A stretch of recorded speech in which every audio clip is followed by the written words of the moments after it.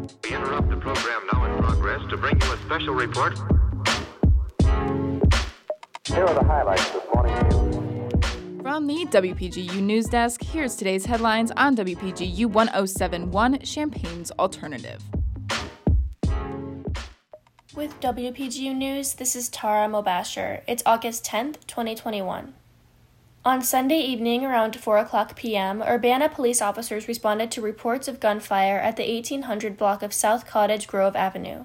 On the scene, a 22-year-old man was found to have been shot multiple times and was transported to Carley Hospital for surgery. He is currently recovering in the ICU.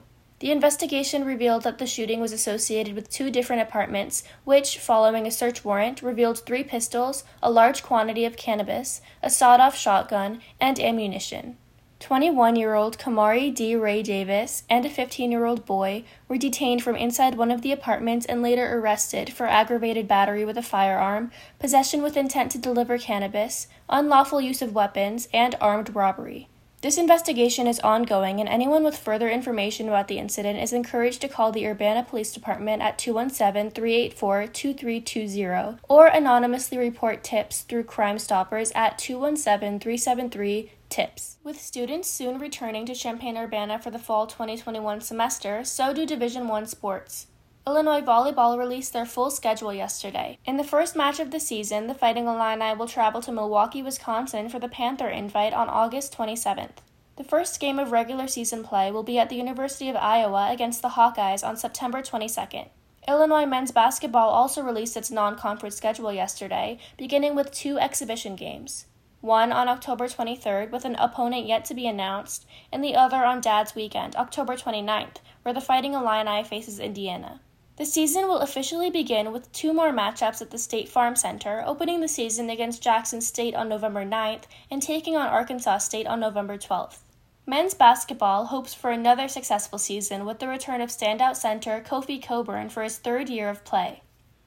Senate Democrats unveiled a new budget plan yesterday outlining $3.5 trillion in federal spending on education, healthcare, and infrastructure.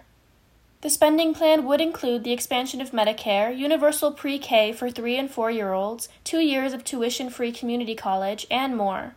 The plan also greenlights spending on clean energy and extends the child tax credit that has helped families during the pandemic. While the plan does allocate $1 billion in debt reduction, it does not include an increase to the debt ceiling, a point which may cause friction with Senate Republicans. Funding for this plan will come in the form of raising taxes on large corporations and wealthy Americans, while prohibiting a raise in taxes for families that make less than $400,000 a year, small businesses, and family farms. The Senate is expected to approve the plan later this week through a budget resolution that allows it to pass on a party-line vote with a simple majority. Public health officials are urging Illinois residents to receive their COVID-19 vaccine as cases spread across the state at the fastest rate since the vaccine was first introduced. The past week had a total of over 16,700 new confirmed cases of coronavirus and a statewide test positivity rating of 4.6%, higher than the 4.4% positivity rate from mid-April's surge. This uptick in cases is likely due to the more infectious Delta variant tearing through unvaccinated populations, since the total number of serious breakthrough cases, or cases where fully vaccinated individuals still test positive for coronavirus, is relatively low, at only 714 vaccinated COVID patients hospitalized statewide. The state of Illinois has administered over 13 million vaccines, with an average of roughly 25,000 doses per day, bringing the total percentage of fully vaccinated adults to 59%.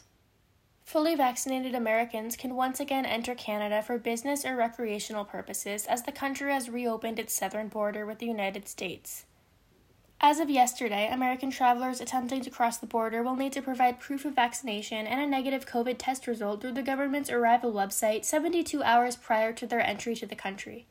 All travelers are still subject to a 14-day quarantine if they display COVID-19 symptoms while crossing the border, regardless of their vaccination status. The United States has not yet indicated when it plans to reopen the border to Canadian travelers, and a 30-day extension of the closure of the northern border remains in effect until next month.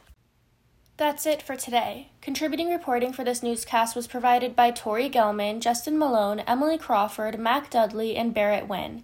Our interim regional editor is Tori Gelman, our interim political editor is Owen Henderson, and our sports editor is Jackson Janes. Our Deputy News Director is Emily Crawford, and our News Director is Justin Malone. For WPGU News, I'm Tara Mobasher. This newscast was brought to you in part by the Illinois Rural Health Association.